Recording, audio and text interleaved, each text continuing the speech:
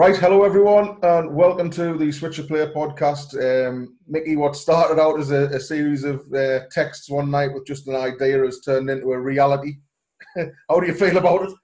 Yeah, I'm looking forward to it. I think after speaking to yourself and hearing what a few people had spoke to you about, it's something definitely in the situation we're in now where we can have a little bit of fun. We can get people on to talk about Hartlepool, about football in general, and even any other sports as well. So, yeah, really looking forward to it, and just wish we could have picked someone better than Nels to start tonight. No, delighted to have you along. Well, we are running about 15 minutes late because the tech whiz, Mickey Barron, couldn't get logged on. No teething problems, Mick. Can't hear him now. No, he's not mute, he still, has he? Don't know what he's done. Can't hear you, Mick. See, right on cue. Yeah, my internet's good. I might have to get the boys off the Xbox at this rate. Oh, right, okay. That's what it's like then on lockdown, isn't it? So how we doing, fellas, anyway? Strange situation, but how we're getting on with it? Yeah, all right. Just probably the same as everyone, really. Going out for a bit of a jog every day, family walk, and that's it, really. Sort of trying to make a few phone calls with the new job I've got, trying to put a squad together. So that's keeping us busy. And I've just got a new puppy as well, so that's definitely yeah. Good behaviour. Yeah, not too bad. A little bit nippy, so he's biting everyone at the minute. So, but everything's all right at the minute. Yeah, I think it's hard, isn't it? I think we've had good days, we've had bad days, and just trying to fill the days has been difficult for us sometimes. I think Nick's friend came round the other day, and first question she asked Nick was, "How are you managing?" So I thought I'd step in and answer for her like I normally do. And I was like, "Oh, well, it's been a little bit difficult with the kids, especially Betsy." And the friend just turned and went, "No, I meant how are you managing having to cope with Michael 24/7 for 6 weeks?" So, but yeah, I think with the same, we're just trying to do some exercise, trying to homeschool as best as we can, but just getting through each day as we can. That's a nightmare, that, by the way, homeschooling. I tell you what, homeschooling's a lot harder than actually teaching at school. I would much rather be in school and doing it there, because homeschooling, like Charlie, he's in year 9 and he can get all his work done in 10 minutes. 5 lessons or 5-hour lessons in 10 minutes every day. I wish Finn could. Well, I'm not sure the quality he's doing. So, Nels, yeah, obviously you've got something to get your teeth into there with the Blythe job. Beginning of the month, unveiled as the permanent manager, weren't you? So, how pleased are you with that? Yeah, it was all a bit of a whirlwind when it all happened. Went in and trained a couple of times. Was supposed to play on the Saturday, and the game got called off. Waterlogged pitch. And then the following Wednesday, I think it was, I got a phone call asking if I'd take it until, well, just for the next couple of games till somebody came in. And then took it for the Brackley game. And after the Brackley game was asked, would I take it till the end of the season? Which I said I would. And then the coronavirus struck, and that was it. I think I had 3 training sessions in one game. And then it all just went into lockdown and everything. So Nels, can you just explain what happened when lockdown? So your season ended, and everyone stays in the same league. Is that right? Well, that's at the minute. That's what it's been pretty unclear, to be honest. The National League have been quite poor, if I'm honest, with communications to the clubs. There was an email came out saying there'd be no promotion from step 3 to step 7. And then I think there was a paragraph in there which said there would be no relegation from step 2. But then trying to get that clarified has been a bit of a nightmare. So we're still, I think it is pretty much ratified by the FA. I know there's been big legal things with South Shields and stuff like that. Mm-hmm. But yeah, it looks like National League North next season. Everybody, at the minute, it's undecided what's happening in terms of playoffs and promotions, I think. I know League Two had a vote, didn't they, on what they're going to do. Yeah. I think the National League is still trying to decide what they're going to do in terms of Barrow and, you know, the teams who are at the top, whether there's actually going to be a playoff situation or not. So it's still very unclear for some of them chasing promotion. So does that affect your planning at all, Nels? Does it affect the sort of players you can look for, or the budget that you have? We're planning at the minute to be in the National League North. We're fairly confident that's what it's going to be. The budget on another hand is difficult at the minute. The chairman and the board are trying to do it on average gates. So normally the end of the season comes, the summer comes, they'll get a budget ready for next year, which will be on predicted gates, and obviously they'll have an idea on what them gates are going to be over the last sort of 5-6 years of the history. Obviously sponsorships as well, that'll get factored into the budget. Where this season you just don't know whether people are going to be scared, whether the gate's going to go down, or people are going to be have missed football so much that they're going to flood back. So you're going to have increased gates, and also sponsors who have sponsored every football club in the world really haven't had their sponsorships fulfilled for last season because the season ended early. So how do you compensate that going into next season? Do you have to give a reduced rate? Or them sponsors or their businesses in a position to carry on with sponsorship next year? So, you know, there's a lot of factors going into it at the minute. And to be fair to the chairman and the board, they are working hard to try and get those sponsors in and come up with a budget to give us to allow to go and bring players in. We've already sort of extended the contracts of one or two. Speaking to some of the other lads to try and do it with some of the other lads as well, but it's quite hard to commit with the current situation we're in. Baptism of fire for your first job, then, yeah. It was, yeah. But you know, if you come through this, then hopefully, you know, you put you in good stead for anything else that gets chucked at you. If you're lucky enough to still be in the game in 2 or 3 years' time. You've been you know, determined, haven't you, to get a chance in management. I know you had a brief spell at Stevenage, and you've been touch and go with it a couple of times over the last couple of years, trying to get jobs, haven't you? It's always been you've been pretty focused on what you want to do. Yeah, I've always wanted to go into coaching. Barnet gave me the chance, give me the under-23s role while I was still playing, which was good of them. You know, it was tough. I was training every morning with the first team and playing most weeks. I would come off the training pitch and then go in, get the equipment out and set up to coach the 23s on the afternoon.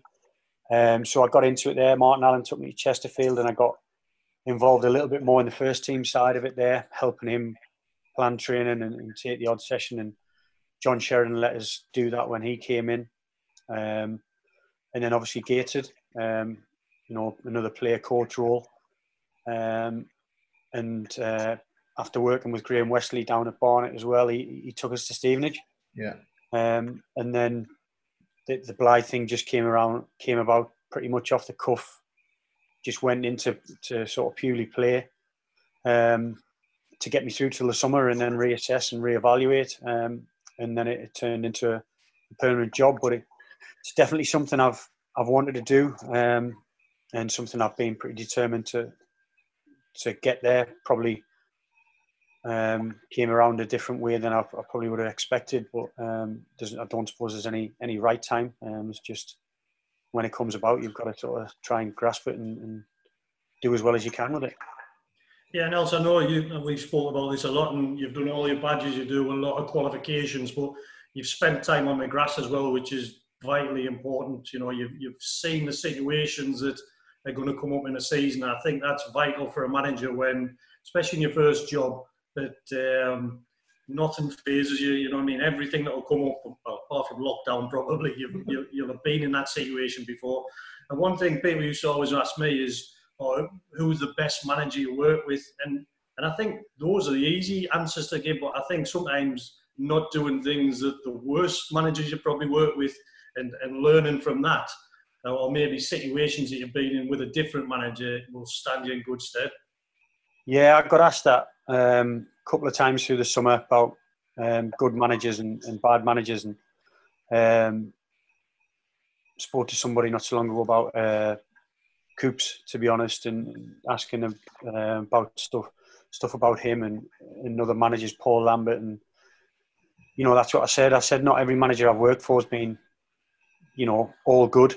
There's been bad bits about them as well, and there's sometimes the important bits. When you've seen a manager who has been a good manager and you've got on well with and stuff like that, and you've seen him do something, or you might not have seen it firsthand, but one of the players he's done it to's come back and confided in you and told you how they're feeling by what they've been told by that manager, then, makes you think, well, I don't want to have one of my players feeling like that or treating them like that if I become a manager. So you take the bad bits as well as the good. Martin Allen was very good at it in terms of, I was just a player. I wasn't even part of the coaching staff at all, but because I was sort of 35 till 38 when I was down there with him, he used to have me in meetings. So he used to say, I need to have a meeting with such and such. I want you in. So I'm just a player, not even part of the coaching staff or anything. He had me sitting in the meeting with him, just so he had someone else in the meeting. So it wasn't a one-to-one. So he was always covered and he had someone else there. And just seeing how he sort of conducted himself and ran their meetings and how he carried himself was good. And he used to also, whenever he was doing any interviews and stuff like that, if I was in the room, rather than him saying like, give us 5 minutes to do this, he would just do the interview, whether it was on camera, whether it was on the phone, whether it was face-to-face, just do the interview with you in the room and answer any question that was there, even if the questions involved me and I was sat in the same room, and seeing him do that. And it was very, very good and very knowledgeable to have that on board when I wasn't even a coach at the time. I think an interesting one for me, Nels, is Wesley. I think obviously when we were at Hartlepool, he built up this persona of everybody in football hated him and hated what he did. And I was the same. I remember going to Preston. I never wanted to beat anyone as much as I did that night, just purely because of him. And I think it was at Stevenage, John Hughes was like, come on, we'll go for a drink. And I was like, nah, I'm not going up. And he was like, why? I was like, I don't like him. And he was like, well, have you ever spent any time with him? I was like, no, I just don't like him. He said, Mickey, that's not like you. He said, come on, we'll go and have a drink. And to be honest, I wore my hands up. He was absolutely fine with us. And he was actually quite a nice person to sit and talk to. And he was very pleasant, very polite. But I think he just built up a persona where he wanted everybody to be against him. And until he got to know him, he didn't realise what a nice man he actually was. Yeah, he came in at Barnet and I got countless messages from, obviously I'm 38 at the time, I've played with hundreds of players through my career, and my phone just went mental, and I can honestly say not one positive message, not one. Yeah. Everything like, good luck, all the best and all this. And I was just like, it is what it is. Like I can't do anything. Like I'll take him as I find him, like however he is. And we had a meeting on the first day, and he just asked for a little bit of feedback from the boys in terms of what was needed, what was going wrong, did any of us know what we would do if we got the job, or if we were in charge for Saturday, what would you do? And I said, yeah. And he said, what would you do? And I sort of said, I'd simplify it. I just said I'd simplify it and go back to basics and stuff like that. And he said, do you know what team you'd pick? And I said, yeah. He said, would you mind naming it now in the room with all? I was in the front row, I had all the eyes in the back of my head. And I said, yeah, if you want. And he went, go on then. So I named the team where I would play on Saturday. And I said, am I putting myself in it? And he said, if you think you'd play yourself, then put yourself in it. So I put myself in it. The captain's armband on, I was on free kicks, throw-ins. But no, I did. I named it, and some of the lads weren't happy. And They sort of, a couple of them spat the dummies out, and he asked them, does anybody disagree? And a couple of them put their hands up and disagreed and stuff like that, and it wasn't bothered. I said, we went back in the dressing room, and I sort of said to all the lads, spoke to the lads, I said, look, if any of you has got a problem with what's just happened, like, come and see us and have a pop if you want. I says, but that's the team I would play, and I'm not apologising for it. That's what I do. So I think sometimes the manager just wants you to be honest, doesn't he? He wants someone, especially if he's new in the building, he wants someone that he can think, do you know what? Yeah, he put his neck on the line there, but at least he's being honest with us. I remember Mike Neal doing it with us at Hartlepool, and just going around the room, and he had everybody in the change room, staff and everyone, and he just went round the whole group saying something negative about everyone. You're this, you're that, you're this, you're that. And I remember I think it was Tommy Widd, and Tommy Widd went, nah, I'm not having that, gaffer. And Mike was quite aggressive in the way he was holding the meeting. And he went, why? What's wrong? He said, I disagree with you, and I'm not having it. You're not saying that about me. And Mike was like, at last, now I've got something to build around, you know what I mean? But he was literally having to go with everyone, the staff, everyone was in there. But he wanted someone to stand up and say, right, well, now we've drawn a line, we can build a team around him, or, do you know what I mean? We use him as a leader, and that for me was, I mean, some of the stuff Mike used to do was a bit wacky at times, as you'll know, Simo, but he wanted that thing on that day for someone just to say, no, hold on, gaffer, I disagree with you, and I think you need that sometimes. Yeah, definitely. Did you, Mickey, when you were playing with Nelson, you know, seeing Nelson come into the club and everything, did you straight away think, and Nelson, were you even thinking about management during your playing days? Did you see him as a manager, and were you thinking about that sort of thing when you were still playing earlier in your career? I think when you see someone, you know straight away. I always think if people like talking about football, is one of the first things you think. If you sit on the bus, and not that you're talking tactics 24 hours a day, but if you've got that real interest, if you've got the top goal scorer in each league, do you know what I mean? Little things like that. My mate Stevie Howard doesn't know anything about football, nothing. He wouldn't be able to tell you which team was in what league because he's got no interest. So he was never going to go down that route. But Nels was always a leader. He was always trying to lead a team. And if you're doing that as a player, then you've got a real chance to do that as a manager or a coach. But I think, like I said before, Nels always had an interest. He always wanted to do his badges, and he would always be happy to talk football. And I think that's the thing that I look for. That's the thing that I look for now. If you talk to a young coach, or they're really interested, it's not just about sort of the top level. It's not just wanting to play like Man City. Would they go and watch a non-league game?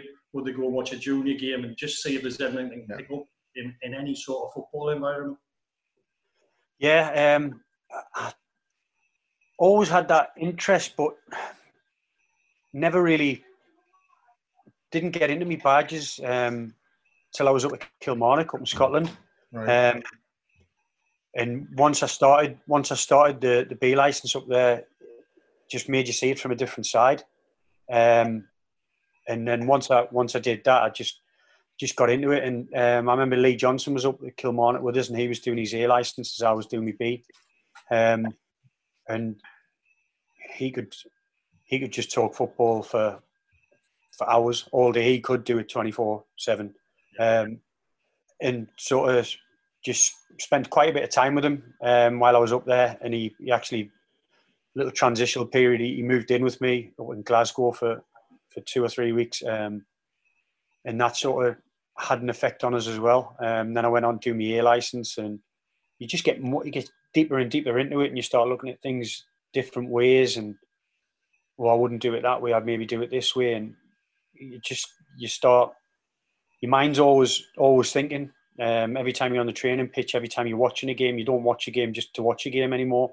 Once you start doing the badges and that, I think you start picking up little subtle changes in formations or weaknesses in oppositions, and thinking, well, if you maybe switch them 2 wingers over, I think he can get at him. And you just start. You don't watch it just to watch football anymore. It becomes a puzzle, if you like. So you're constantly trying to trying to solve that puzzle one way or the other, whichever team you're watching, to maybe win that game. You're trying to figure out the other team and also see if that manager's thinking the same. So if you're thinking something and then 5 minutes later they tend to do that, it's quite pleasing if it's a, you know what I mean? If it's a high profile manager who does it and you've already thought like, oh, I wonder if switching them two would work, or I'd take him off and I'd put him on. That gives you a little bit of satisfaction as well. Yeah, I think that when I did my A licence down at Lilleshall, and that was the one that really got me sort of the bug that I really wanted to try and be a coach. I mean, my A licence, we had some unbelievable. We had Gary Neville, Ryan Giggs, Solskjaer was on it, but everyone was trying to see him. And I remember Graham Coughlin was one of the phases when you walk in a room and you've got all these people. You're like, oh crap, who am I going to sit next to here? So I saw Ginger Coffo and I thought, you know what, he's a man that I can spend a week with. So I sat with him and we're going through all this stuff and I'm like, how are we going to coach these? So I ended up, my session was I had to coach Ryan Giggs to cross a ball. I remember you telling us this. Ridiculous in itself. Coach Ryan Giggs to cross a ball. My session with Mickey's left foot now. My session was to coach wingers to cross a ball. So I had Ryan Giggs on one side and Gary Neville on the other side. So they played it out wide and Ryan Giggs had gone to cross it. And he crossed it straight behind the goal. So all the lads are laughing. And FA procedure at the time is you have to go in, stop it, ask him what he could have done better. So I've gone, Ryan, what can you do better there? He went, well, maybe I could have got it to stay and play. So all the lads are absolutely creased up laughing. So then I've got, and this is procedure, it's not me trying to be big-headed, to go, right, step aside, I'll show you so I can demonstrate what you need to do. So I'm winding my left foot up, thinking, please just kick it. Don't even worry. I put a ball in. It wasn't too bad, actually. And I'm like, Ryan, right now you have another turn. I mean, the whole training ground was absolutely in fits of laughter. So at the end of that night, I said to Coffo, I said, look, that was stressful for me. I need to go for a beer. So Nels, you know when you go down Lilleshall, at the end of the track, there's that pub. Aye. So me and Coffo thought, well, we'll sneak out. And we've gone to the pub. We're sitting in the corner of this pub, just having a couple of pints. And Gary Neville walks in, and we're like, oh, crap. So we're trying to hide in the corner. And he walks into the back part of the pub. 10 minutes later, he comes out. And he's like, Coffo, Mickey, what you doing? I'm like, oh, just having a couple of pints and we're going back. He's like, oh, really? He said, do you want to come in the back? So we're trying to be ultra professional. We walk in the back. And Ryan Giggs, Gary Neville, couple of other Man United players, about 6 or 7 other lads off the course are in this back room. They've hired the whole room out just for the A licence. They're dancing on tables, just drinking all these pints. And there's been Coffo trying to have a couple of quiet pints in the corner. But you know when you see it, you could see in Gary Neville when he was on the coaching course, what he's like on the telly. His detail about everything was absolutely brilliant. I know he hasn't gone on to be a coach, but his detail in everything he did was absolutely superb. Nelson, I know you're one for detail because we've spoken about your approach for management and you've got a real eye for statistics and things like that. If things are aligned differently, I mean, how close have you come in the past? I know you've been interested in the Hartlepool job, you've been linked with the Hartlepool job. How close have you become to becoming the Hartlepool manager? Mickey had a stab at it. What about you? Yeah, I took 3 interviews in total. Two interviews, a first interview and a second interview, one time round, and then took another interview when it came up another time, and told by the chairman and the chief exec at the time that got down to the final 2 both times. It's just one of them things, wasn't to be. I think the actual first time I got interviewed for the Hartlepool job was the first ever interview I'd done. I was in there for about 3 hours. Like you say, it was quite detailed presentation what I did. Got invited back for a second interview, and pretty much thought I was there or thereabouts when I left the room on the second interview, and got told that as well afterwards. But like I say, it wasn't to be. It was one of them things. There's went on to be quite a bit of change since that first interview I've had. So maybe it wasn't the right time. Maybe it wouldn't have worked out if I did get it. So, you could say it could have been brilliant and it could have went perfect, or I could have dodged a bullet. You just never know.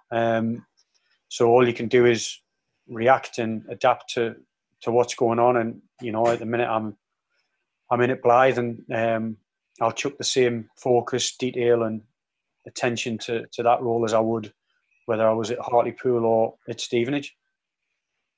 Yeah, I know I spoke at the time about it, Nels, and afterwards, and I think everyone knows that how close you were to that job, and it was a last-minute turnaround, wasn't it? For some reason, whatever reason that was, is why you didn't get it. And I think, as I know you in the presentation you would have done, for them not to give you that job at that time was harsh, you know what I mean, on you, especially when people are telling you that you've got that job, and then for some whatever reason that it doesn't come out like that. So, as you say, it's one of those things, isn't it? It might have been a disaster for you, it might have been a bad time. So, that's football, isn't it? You get people saying stuff to you all the time, and it doesn't work. Yeah, it is. Like I say, you can't change it. The club decided to go whichever way they did, and that's that. I'm sure there's been more interviews since then, and I'm sure there'll be more interviews in the future. And if you present well enough and have a good enough reputation to get the job, then you'll get it. If somebody they deem to be better, then they'll give it to somebody else, and that's just the way it goes. Pels, can I ask you a question? Does it put you off going back for the Hartlepool job ever? I think the circumstances around it coming up again would dictate that.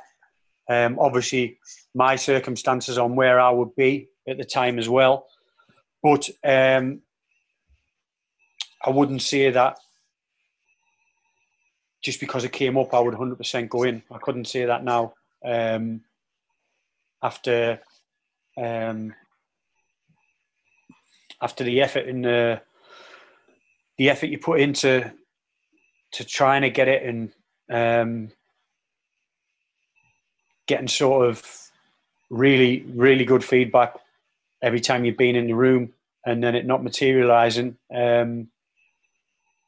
Is the feedback genuine? Is it not? You don't know how many other people got the same feedback as I got out of the other people who were interviewed. But I couldn't sit here and say just because it came up 12, 18 months down the line, I would bang a CV in straight away. I think the circumstances would very much dictate that. My circumstances, and also the circumstances around why the job was available.